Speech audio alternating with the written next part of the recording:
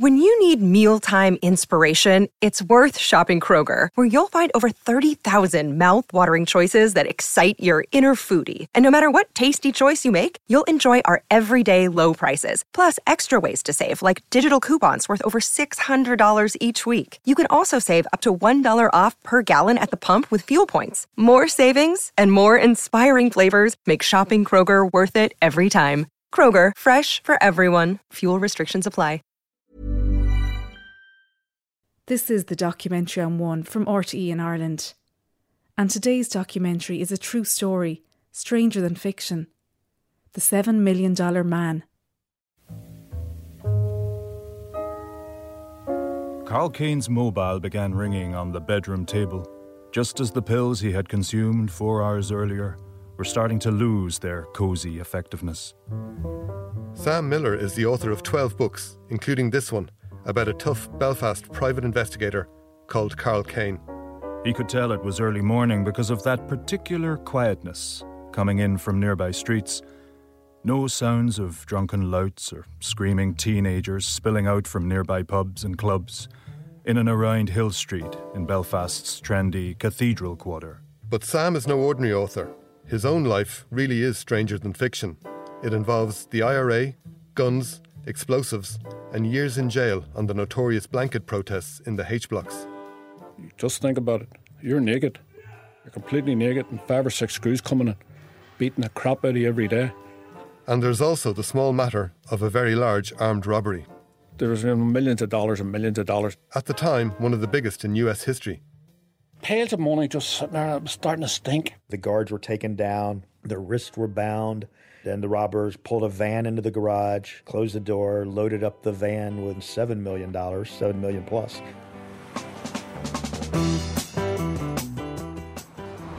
Here I used to have so many fights. Like his fictional character Karl Kane, the first chapter of Sam Miller's life begins here, on the streets of North Belfast. We're near the middle of Lancaster Street, where Lancaster Street old would have been. All the houses have changed, of course. I used to live in an old Victorian house, and all these now have been replaced by these red brick modern houses.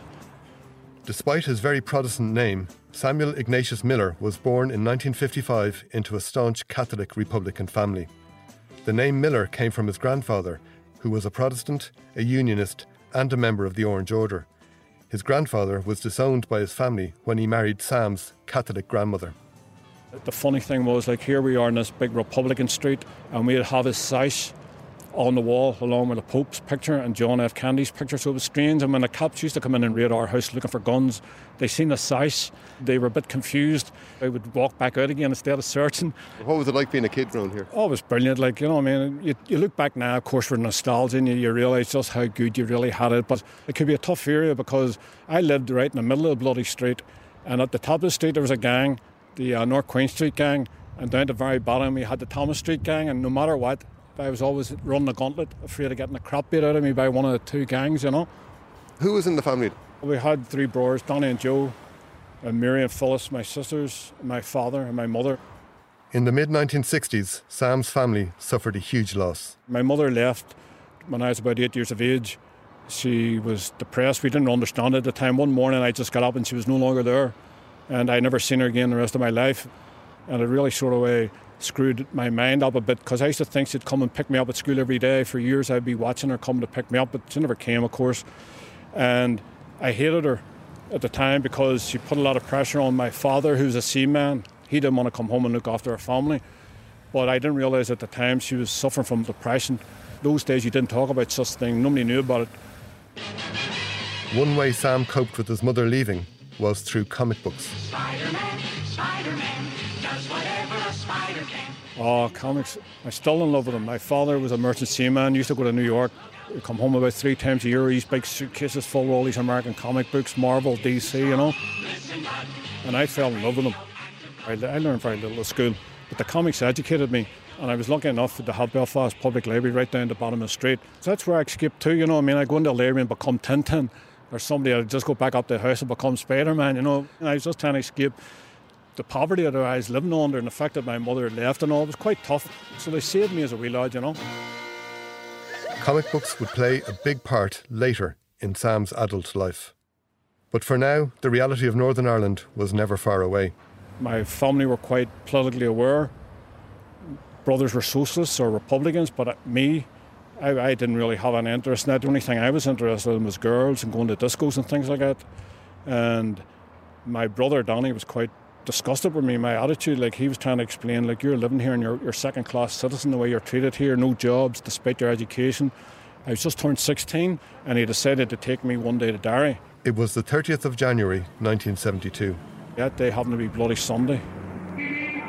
The car was trying to get in towards the Bogside and we were stopped by British soldiers all the way in, and the RUC trying to get us so as we wouldn't go back in towards the big march that was going on at the time.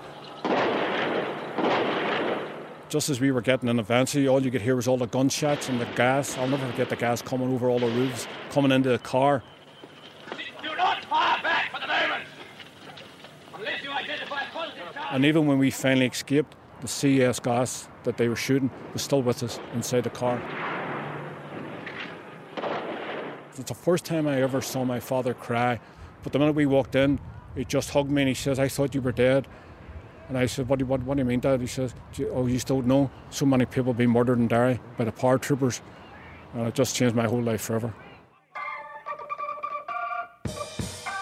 10 months later, Sam's 17-year-old friend, Jim Kerr, was working one night as a petrol pump attendant in Belfast. He got a job as working in a garage in Lisburn Road. I got a job in the bloody abattoir. And I was sort of envious of him, and he was saying, "Don't worry and all, let me be here a couple of months and I'll get you in here with me working." But a week later he was murdered. They shot him like 6 times in the head, the loyalists, for being a Catholic in the Lisburn Road. That was it. That was me finished thinking that this place was normal. Soon after, Sam joined the IRA. And in 1973, he was imprisoned for 3 years for being a member of an illegal organisation. They put me in Loncaish at the time. That's where all the political prisoners were at the time. We had won recognition for political status. And there, it was like going to university. I was working class. I never went to university. There was teachers there and professors there who had been arrested by the British, and they started to teach me what I didn't learn in the street. 3 years later, I got out and I started to do things for the Republican movement. You know, I learned in the Loncaish different things, how to combat against the British, how to combat against the Loyalists, and I wasn't shy when I was called upon to do things. On the 18th of January 1977, Sam was convicted once again, this time for possession of guns and explosives. This time, he got 10 years in prison. At that stage, political status for IRA prisoners had been taken away, and in protest, prisoners like Sam refused to wear prison clothes. They were naked, except for a prison-issue blanket, and because of that, they became known as the Blanket Men. There can be no question of political status for someone who is serving a sentence for crime. Crime is crime is crime. It is not. Sam was still years away from a life as a writer or a big-time armed robber. But since then, he has written about his time in the H-blocks and his experience on the blanket. The screws, in another futile attempt to break us, had now boarded up the windows from the outside, blocking out all light and air. The cell seemed to have physically shrunk, squeezed into a bone-tight coffin. Tiny demons of panic began dancing in my head, inducing breathlessness, marrying an insufferable heat and stench into one sensory hell. Yeah, it's quite hard to explain, you know. It's like asking somebody what was Vietnam like. You lost your legs. Can you tell us all about that? You know, I mean, you never know unless it happened to you. But, you know, first night I arrived, I was stripped naked. I remember getting terrible beating, these screws, you know, I mean, they were laughing then. They trailed me by the ankles all the way up to one of the H-blocks, you know. And by the time I got there, my whole skin was all ripped open, you know. They thought it was so funny, you know. And then standing up in front of all the governors, you know, and they wanted me to say, "Sir." No, I wouldn't say it, so of course that was more beatings. You know, I've never called anybody sir in my life. I wasn't going to start now, you know. And then they put me in naked into the H-blocks. H-blocks was quite an intimidating place, you know. It's quite claustrophobic. These small cells all crammed together. Quite a horrendous place. I was one of the first really early blanket men at the start to go on the blanket protest. We really didn't know what was going to happen, you know what I mean? 2 years later, the protest moved on, and prisoners started to smear their own excrement on the walls of their cells. The pipes had been turned up full blast to exaggerate the stench of piss and shit. It was an overwhelming, claustrophobic torture, not for the faint-hearted. made you want to tear your skin and hair, ripping them clean off as the cell became an oven and a coffin, getting smaller and hotter. If somebody had told me I was going to be here for over 8 years, I'd have probably committed suicide. Really? Yeah, I mean, it was fucking out. It was such a depressing place. Like, I just thought, well, tomorrow is going to change, and tomorrow, and then the next thing, a year's gone by, and you're going, oh, tomorrow, and it started going, tomorrow, It's no end to it, Tomorrow came eventually, when 8.5 years later, Sam was released from prison with one thing on his mind. To go back on active service, to once again fight the British. It's not romantic. I'm terrified being in there, shit scared. But, I lost a lot of friends on the hunger strike. Bobby Sands, Joe McDonald, Big Kieran Doherty are all personal friends of mine. Plus I lost all our volunteers outside. The cash had died doing operations. So I already had it in my head, give me a couple of days. I didn't know at the time, but my father had other plans. He has to do his utmost to try and keep me out of prison or keep me out of the IRA doing active things, His father arranged for Sam to meet a young woman called Bernadette. This was my best mate's sister. She said, well, look, I finish at 4 o'clock. Do you want to go somewhere maybe? Do you want to go to pictures? And I said, no, I don't, but I wouldn't mind going for a walk or something, I mean, that's the way it was. And next thing you know, the two of us are just frigging falling in love with each other. And that was the start of me easing away from the Republic. My love for the Republican movement was always a love for it, but now I have found a different love for the first time in my life, and it was slowly taking over him. Like so many young Irish in the 1980s, Sam and Bernadette decided to move to America, and though it wouldn't be easy, the Republican movement had friends in the US who could help make it all happen. One of those friends was a man named Tom O'Connor. Tom retired as a cop and was one of hundreds of people in Rochester very active in NORAID. This is Rochester journalist Gary Craig. NORAID was an organization set up to help the families of imprisoned IRA volunteers. So Tom agreed to go over and meet Sam in the aftermath of Sam's leaving Long Kesh and when Sam was hoping to come to the United States. And they met and hatched a plot. So Tom posted a letter to Sam. So I had this letter in front of me and I opened it up. And there was 10 $100 bills. I didn't have 50p in my pocket, And next thing, a note from a friend just saying, look, son, get yourself and Bernie over here. Have what you went through. Enjoy yourself in New York. Stay here a week, stay 2 weeks, stay whatever you want. We ended up, we got the tickets. And I told my father, it was a Monday, and I said to him, look, Dad, I'll be back on Friday. He was so delighted. He thought he'd won the pools. But there was a problem. Had to get smuggled in. Bernie was okay, she was legal. She went the legal way through JFK, whereas I had to go through Canada and a whole rigmarole of different wee islands to get into the country. Sam came into Toronto, Canada on a flight, and then Tom smuggled Sam into the U.S. into Rochester from there. For a while, Sam and Bernie lived quietly near their friend Tom O'Connor among the tight-knit Irish community in Rochester, in upstate New York. But Sam had bigger ideas. Eventually, Sam and Bernadette and a child they had at the time left Rochester, moved to New York City. Once I went to New York, I just couldn't believe this, I started to taste freedom for the first time in my life in this country, America, in this city, New York. I just fell in love with it. I read about it as a kid in all comic books, and now here I was actually living in it. I was like an idiot walking around New York just staring at everything. They must have thought there was something wrong with his head, Sam had an honest job and a less than honest job. He'd worked as Gary Craig again, an elevator operator, the job with a normal pay, etc. But he was also one of a number of Irish folks who worked in some illegal casinos across Manhattan and in the boroughs of New York City. And the fellow who established those casinos was Irish heritage himself, and often used folks who had come into the country illegally, folks perhaps with IRA background to work the casinos. And he just had a particular trust for them, and I think he understood them. And Sam was one of those people who worked at those casinos. There were lots of undocumented Irish in New York in the 1980s, and many of them would have known Father Patrick Maloney. What do you want? Looking for Father Patrick Maloney. All right, let me see if you're there. Excuse me. What's your name? Michael. Mr. Mike. Okay, hold on, Mike. Let me see if you're there. He should be expecting Give me. me a second. He's a priest from Limerick who has been living in the East Village in Manhattan since 1957. From a staunch Republican family, he was an active supporter of the Irish cause. One day, he was introduced to Sam. I was introduced to Sam, and then they told me Sam used to be a blanket man. Okay, maybe you can help him up the road. Well, I met him, I met the kids, one of them. I baptised all the kids thereafter. And I said, he was here with his wife and family, is it? Yeah, right. He'd come in, she'd gotten a green card, and he'd come. No, she was waiting for the green card, I helped her get it in the end. And she came through family as a visitor. He'd come through the border. And so I took, he was working. He said, well, no, I work under the name of Frankie. Okay, uptown. And he'd hop by to see me every so often. I'd give him things for the kids, help out.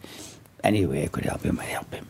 Okay, they lived in Jackson Heights at the time.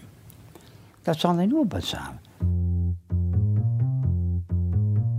Things couldn't have been going better for Sam. He had an exciting job he loved, plenty of money, a young family, and the troubled streets of 1980s Belfast were just a distant memory. But there was something playing on Sam's mind. His friend, Tom O'Connor, the ex-cop who smuggled Sam into the US, brought him to see the Brinks cash depot in Rochester, where Tom now worked. All the armoured cars used to come with all the money, and all used to be deposited up in this place in Rochester. This was their main drop-off point. So he worked there, and he used to bring me in all the time, like Thanksgiving Day, all this up for drinks, pizzas, you know what I mean? Typical Americans, like, I don't really give a shit. And when I went in, I couldn't believe it, you know? They had all these safes from wall to wall, massive, and all the money, just sitting there with the doors lying open. I thought, what the hell is going on there? So obviously I kept coming back to me, and the more I thought about it, of course, it was aggravating me. They were just asking for it. Although it sounds like the fiction he would go on to create, Sam has never spoken on tape about the robbery before, although he does write about it in his memoir. Chapter 37. Beers, hot dogs and money. Lots of money. Did I mention money? Lots of it. August 1986. Be careful what you wish for. Chinese proverb. I had already visited the Brinks depot. Tom had taken me over for a tour when the other guards had gone for the day. I'd been amazed at the lack of serious security in the place, and this was highlighted by stories of how a pizza delivery man had simply walked straight into the place one day without being stopped. He'd found the security door wide open, and to his amazement, piles of money sat unguarded in corners, waiting to be placed in the massive vaults. But the most glaring lapse happened whenever a guard ran out to the local store, leaving the doors ajar, held with nothing sturdier than a pencil. Millions of dollars, guarded by a pencil. There was no doubt in my mind. All this money was there for the taking. Tom's reaction had told me what I wanted to know. There was no way Tom would go along with my mad idea. That's why I quickly put it out of my head. For now. But Sam didn't put it out of his head for long, and he needed help with this plan. It would come first in the form of a colourful character by the name of Ronnie Gibbons. Ronnie Gibbons, you couldn't invent Ronnie. Ronnie's a guy, if he didn't exist, you'd have to create him in a book. He was this philanthropist, philosopher, a jack of all trades. He was just one of these guys that, colourful, lit up, typical New Yorker, except he wasn't a New Yorker. He was from Liverpool, from Irish family. He was a boxer, well-known boxer, won quite a few good fights. Ronnie worked the illegal casinos with Sam and some others, and Sam had originally approached Ronnie about doing the robbery here in Rochester. When I started to think, who the hell could I go along with? Who would be crazy enough? And of course, Ronnie's name came into my mind, you know. I wasn't 100% about him, but at the same time, you know, he had a bit of a reputation, you know, a boxer and all this here. So, and I'd seen how he operated the casinos. And I went to him, I told him his plan. He was all for it. So he went up, got the 2 vans up in Harlem. It was a snow winter, I'll never forget. We have winter storm warnings, foot of snow or more. That's still in play here. A bit nervous going up because when the snow falls in America, it falls. You know, it's not like here, it falls for 2 days and, you know, everybody panics when they see a bit of flakes here. There you're talking about 3-4 feet of snow and you're trying to push these trucks. Well, we got on the throughway. We headed up states about an 8-hour drive from New York City to Rochester. It's a long, long drive, you know, it's quite... And you'd had to stop off maybe 4 times to fill it up for petrol. We're getting close to Rochester, maybe about 2 hours away. And next thing I look in the rear view mirror and I see the truck behind me, which Ronnie's driving, just slipping off on this side and going different direction altogether. And I knew there and then he was never going to do it. He had chickened out of it. So with the failed attempt at the robbery behind him, Sam went back to working in the casinos, but he just couldn't stop thinking about all that cash he had seen lying around the depot in Rochester, just asking to be taken. About 4 days later, I started thinking again about all this money, and I thought, no, I have to do something here because it's such an insult. I mean, they're just tempting me, they're challenging me, all this money. Sam says his next recruit was another man from the casinos called Marco. He was an American Marine, and we've become good friends over the years. And he was the right man for the job.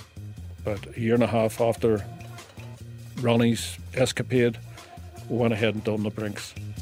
And we did it right. The site of the robbery is fairly close to the highway here, right on the outskirts. This is journalist Gary Craig again. He's taking a trip back to the scene of the crime, one of the biggest cash heists in U.S. history. It's no longer a Brinks depot, it's now an auto repair shop.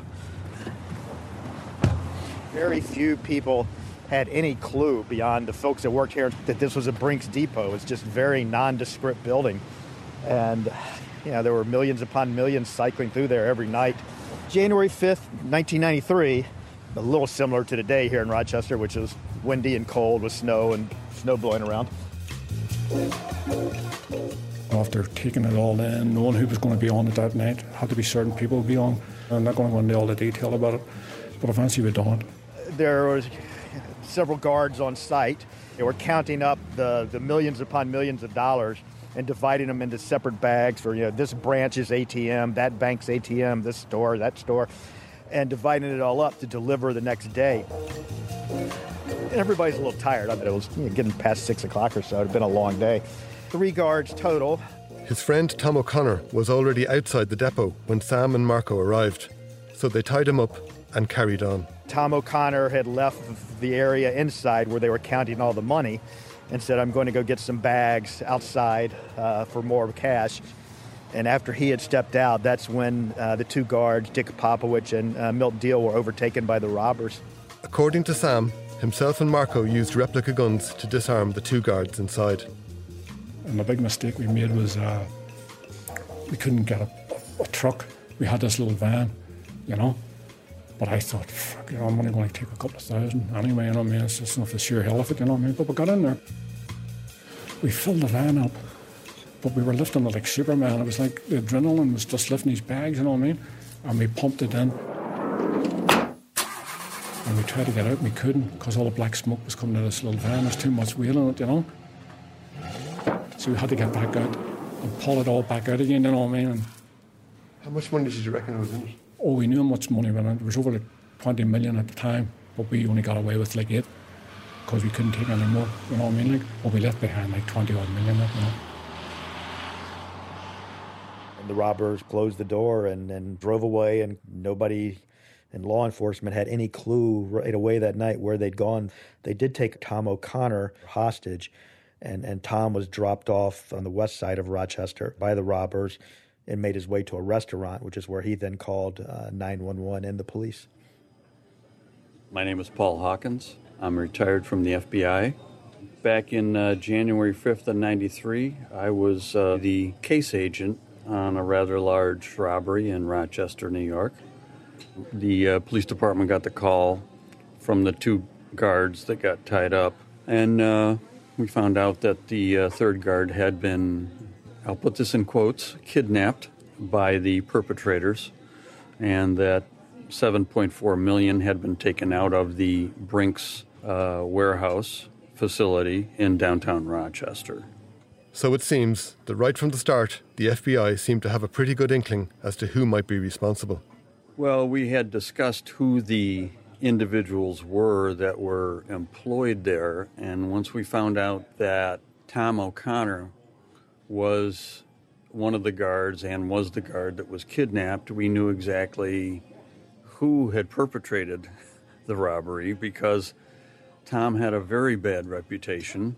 He was retired from the city police department, was a suspect in several homicides, was never charged with any of them. We felt that he probably was involved and had some help. We knew through previous investigations that probably his help was Sam Miller because Tom had smuggled him from Canada across into the United States. Sam headed back down to New York City, but he soon realised he had a problem. Where to store all that cash? Father Pat Maloney had the solution. He ran a series of safe houses where he would shelter people who needed to keep a low profile, including members of the Republican movement from Northern Ireland. I'd one in the West Village, I'd one in Midtown, I'd one in Stuyvesant Town. Well, there would be like sub-leases. You were going away for a year or that. I mean, a priest meets a lot of people like that. And so this friend Charlie was going away for a year to Jamaica to his brother down there. And the apartment was very low rent, a very big apartment, a nice bedroom and big everything, big living room. You could have two people comfortably living there individually. So I took over the apartment. Sam and his wife Bernie knew Father Pat well at this stage, and Father Pat let Sam put the money in his friend Charlie McCormick's apartment. I got talking, I was saying I got money, I got a lot of money. He must have thought at the time probably that this is casino money. So he was thinking, yes. He probably thought £20,000 or something, you know what I mean? And I was saying, well, it's a wee bit more than that there, you know. He made it's a few million. So he didn't know what to think, you know. So I'm not going to say any more about the priest, you know. He's not here to defend himself because, you know, it's up to him what he wants to say about it. But he was looking after the money. Meanwhile, in their new home in Queens, Sam opens a comic book store, a dream he'd harboured since he was a child.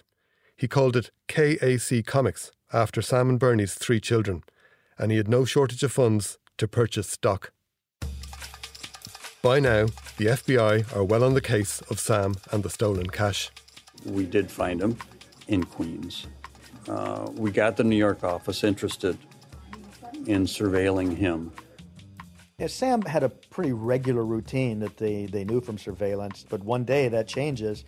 And he goes into Manhattan to an apartment building, comes out. And in the days after, he does this more and more, and he's carrying bags and duffel bags, which the FBI says they believe clearly contain cash just based on the impression, sort of the way the bags were shaped, and it looked like bundles of cash that he was carrying into this apartment.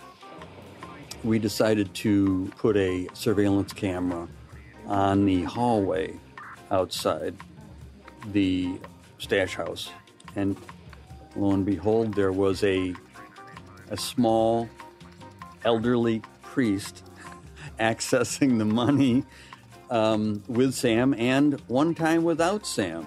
His name had come to them some because Father Pat, it turned out, had actually bought the car, the Ford Explorer that Sam was driving. But it wasn't necessarily that they thought just because of that he was suspicious. They assumed, well, maybe he's somebody that knows Sam and has helped him, as Father Pat had. But it wasn't they necessarily in the beginning thought this guy's involved. But then they start seeing Father Pat show up at the Manhattan apartment, and they say Father Pat sometimes is carrying cash and counting it outside of the Manhattan apartment as he's leaving, something Father Pat completely denies, but an FBI agent and a New York police person testified to that. The money stayed in the apartment for a couple of weeks. Father Maloney brought in a counting machine and started running the counting machine, and we had a surveillance agent go up to the door and listen. She goes, "They're counting the money." And so we said, well, if they're counting it, they're probably getting ready to move it. So we probably ought to hit it with a search warrant.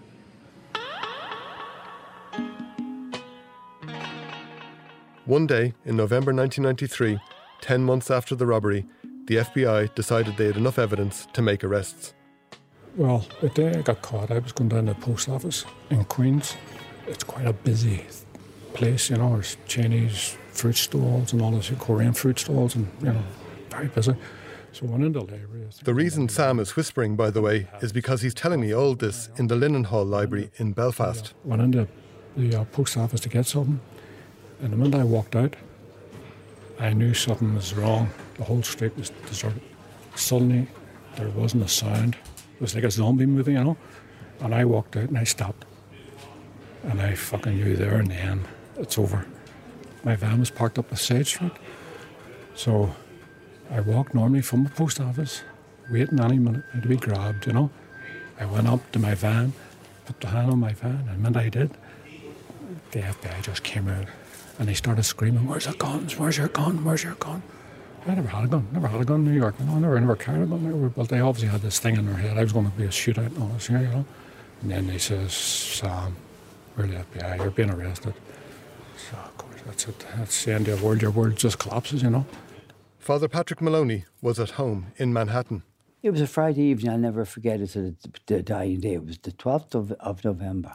And walking out the door with him, and then look around, the whole place is surrounded with trucks, there's snipers on the roof here and there, and the guns are trained on me.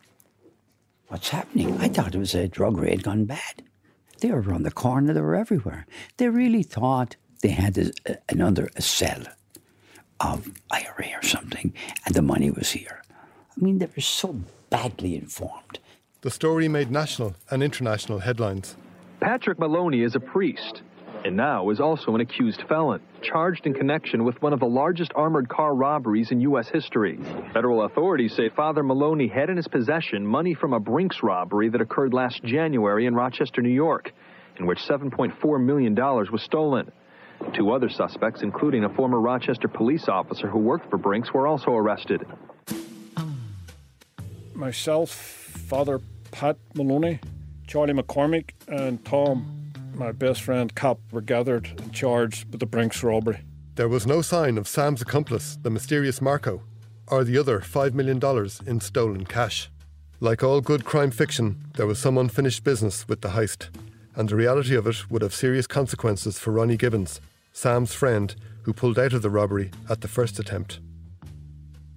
During the search of his house, the FBI found just under $200,000 hidden in Father Pat's bedroom, money which Sam says he told Father Pat to give to Ronnie Gibbons. Ronnie knew who did the heist, and this money was to keep him quiet. So Pat agreed to give it to him, you know. And that's the way I thought, except during the court case, you find all these tapes that they've been watching, you 24 hours a day. You feel silly, you thought you knew it all, but they've actually been watching you for weeks, for months. And the first thing one of the FBI guys said to me was, "Well, where did Maloney get all this money?" I never said that. I thought he was talking about all the millions that we had in the apartment. She said, "That money he had under his bed." I never said anything. She said, "Yes, that's a nice sum of money, isn't it? $200,000. And I knew then that he hadn't given Ronnie the money he was supposed to give him. So I was quite angry. Pat hadn't followed simple instructions, you know what I mean? And, think about it, we got millions and millions of dollars sitting here. What's a couple of 100,000? It's nothing. It's a few crumbs off a loaf, you know? The trial takes place in Rochester in late 1994. Tom O'Connor is actually the only one accused of the robbery. He's accused of being the inside guy. Gary Craig again. Sam Miller, Charlie McCormick, Father Patrick Maloney are all accused of basically the illegal possession of this stolen cash and the conspiracy to have this stolen cash. In reality, there was very little evidence other than the stolen money. Here's the problem we had. Paul Hawkins, retired FBI agent again. The prosecutors weren't comfortable charging anybody with the robbery itself. So the judge basically threw out most of our case. And it goes for weeks and weeks and weeks on end. And Tom O'Connor testified on his behalf and admitted that he had smuggled Sam to the country. And, what everybody had suspected years before, he told that story. The best lawyers here in Rochester, best defense lawyers, were representing the accused. And in the end, it ended up with kind of a mixed verdict. You had Sam was convicted of conspiracy to possess the cash. Father Pat was convicted of the conspiracy to possess the cash. Father, you have the gun, Father? Father, you want a hunger strike? Absolutely. Why? American justice is laid low. Okay, come on, that's it. Tom O'Connor was acquitted of all charges, and Charlie McCormick was acquitted of all charges. What kind of an ordeal has this been for you? There's definitely no real joy in being found innocent when you were innocent. And this is the voice of Charlie McCormick, the innocent owner of the apartment where the money was stored. Your family's been harassed and you've been persecuted with no evidence whatsoever. I think it's a real shame that this actually ever occurred. The jury felt that there wasn't enough evidence against O'Connor and McCormick. Judgments as to whether it's weak or not, I leave that to the jury. Father Patrick Maloney and Sam Miller are sentenced in early 1995. Father Pat is sentenced to 4 years and 3 months in prison, while Sam gets 5 years. Well, when you're in Long Cache as a political prisoner, no matter how horrendous it is and you're being tortured and beat up, the one thing you have behind you is your comrades.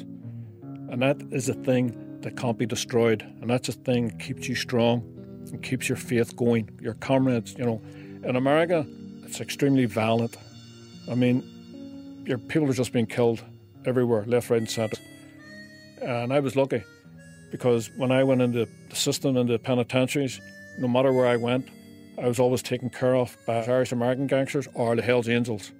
I don't know why the Hells Angels like me so much. I think they're just because they're against the system so much. But any place, any prison I was getting moved to, and I moved to lots and lots of prisons. They were trying to break me down.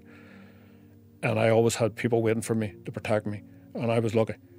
It's just because if I had been on my own, I wouldn't have made it. They had me all over. They gave me circuit therapy in the beginning, that's to disorientate you. I started out in Rochester, I went to Otisville, I was in Lewisburg, I was in Oklahoma. So they gave me what they call a management variable.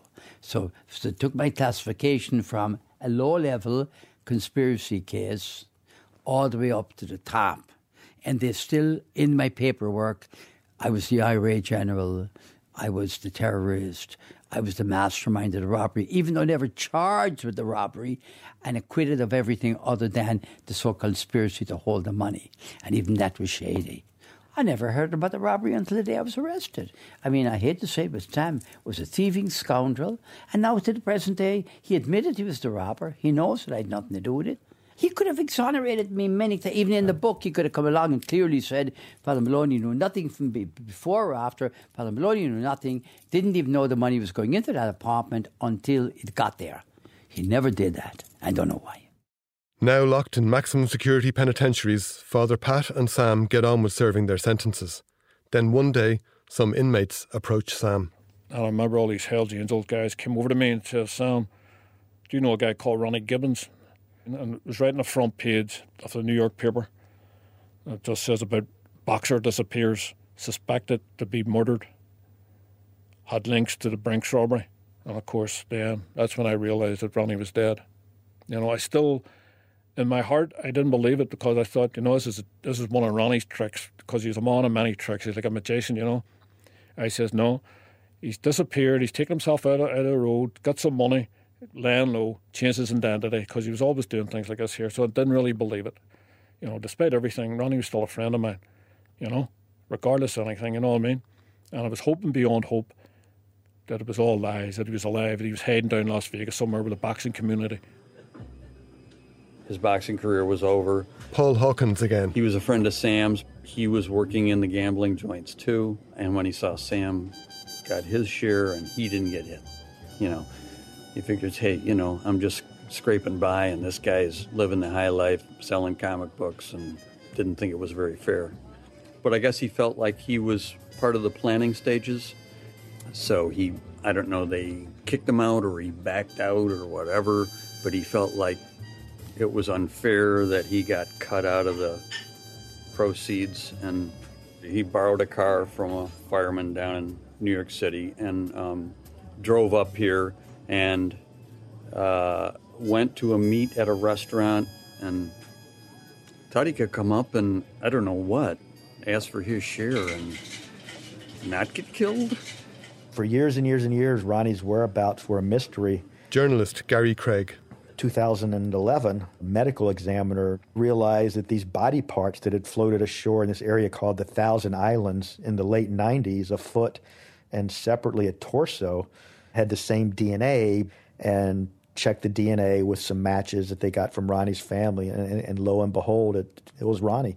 To this day, there's never been a real answer as to who killed Ronnie. I always remember when I found out about it, I was shattered. You know, I was really sickened and sad for him, sad for his family. You know what I mean? This is how his life ended, you know, because at the end of the day, he was still a funny, good guy. You know what I mean? He was a character, but not to end up like out there. It was terrible. Ronnie's dead, and Sam and Father Pat are in prison. Nobody else is arrested or charged in connection with the robbery. $5 million of the stolen money was never recovered. Then, in 1997, Sam gets some good news. He's been released and deported back to Northern Ireland. I got out, but a mixed emotions, because part of that agreement was I wasn't allowed to set foot in America ever again. Automatic 5 years. So I was sort of heartbroken, but at the same time, I was going home to my family. I was going home to Belfast. Wasn't feeling too happy about having to go back to Belfast, you know, per se, because I hadn't been there in 14 years. It was a strange land to me. And when I did get back to Belfast, it was a strange land. It had changed. I didn't know anybody. All my friends had moved on to wherever they were going. Most had married now, and, you know, now the grandkids now, you know, and things like this here. But even the areas, Belfast city centre, everything had changed dramatically. Now, over 20 years later, Father Pat still lives in his brownstone house on East 9th Street in the East Village of Manhattan, where he remains an active member of the local community. I had nothing whatever to do with the Brinks robbery before or after the fact, and yet I can't shake it off. When Sam returned to Belfast, he was at a loss as to what to do with himself, until he saw a small ad in a local newspaper.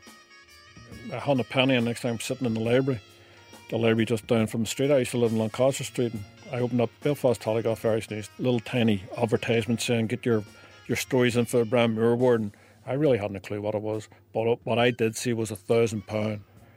And I mean, I'm sitting there with nothing, just back from America. You know, everybody thinks I have all these millions. You know, I can tell you now, I hadn't a penny, all taken from me, you know. I didn't think it would even be considered, but I put it in hoping to win some money, and I did win it, you know. Afterwards I sat and thought, God, this is what I always wanted to be, even from a little kid. I wanted to be like Stan Lee, create all these great characters, these great stories, you know what I mean? And it gave me the thought, I could be a writer. And I had this manuscript that I wrote longhand in the penitentiary. You know, I thought about doing this here and maybe making it into a memoir.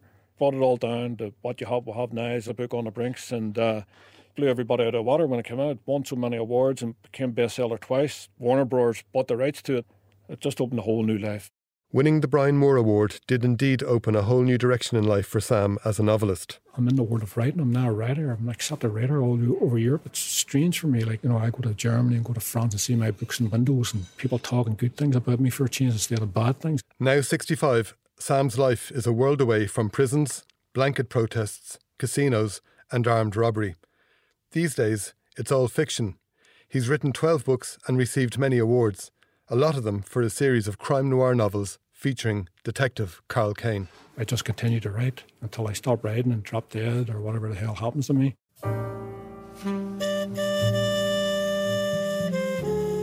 Carl quickly untangled her arms from his neck and began pushing himself up wearily from the sofa like an old heavyweight boxer using the ropes for balance. Come on, kiddo, let's get the hell out of here. We're heading to hospital. Do we really need to go, Carl? They might start asking awkward questions and... Uncontrollably, Lipstick started giggling. What the hell's so funny? Lipstick pointed at Carl's legs. You really are wearing pajamas?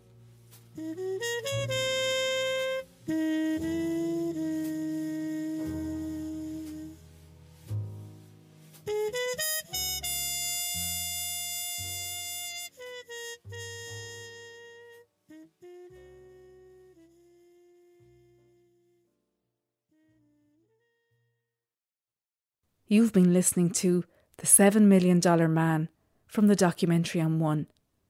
It was narrated by Michael Keeley and produced by Michael Keeley and Tim Desmond. Until next time, thanks for listening. When you need mealtime inspiration, it's worth shopping Kroger, where you'll find over 30,000 mouth-watering choices that excite your inner foodie. And no matter what tasty choice you make, you'll enjoy our everyday low prices, plus extra ways to save, like digital coupons worth over $600 each week. You can also save up to $1 off per gallon at the pump with fuel points. More savings and more inspiring flavors make shopping Kroger worth it every time. Kroger, fresh for everyone. Fuel restrictions apply.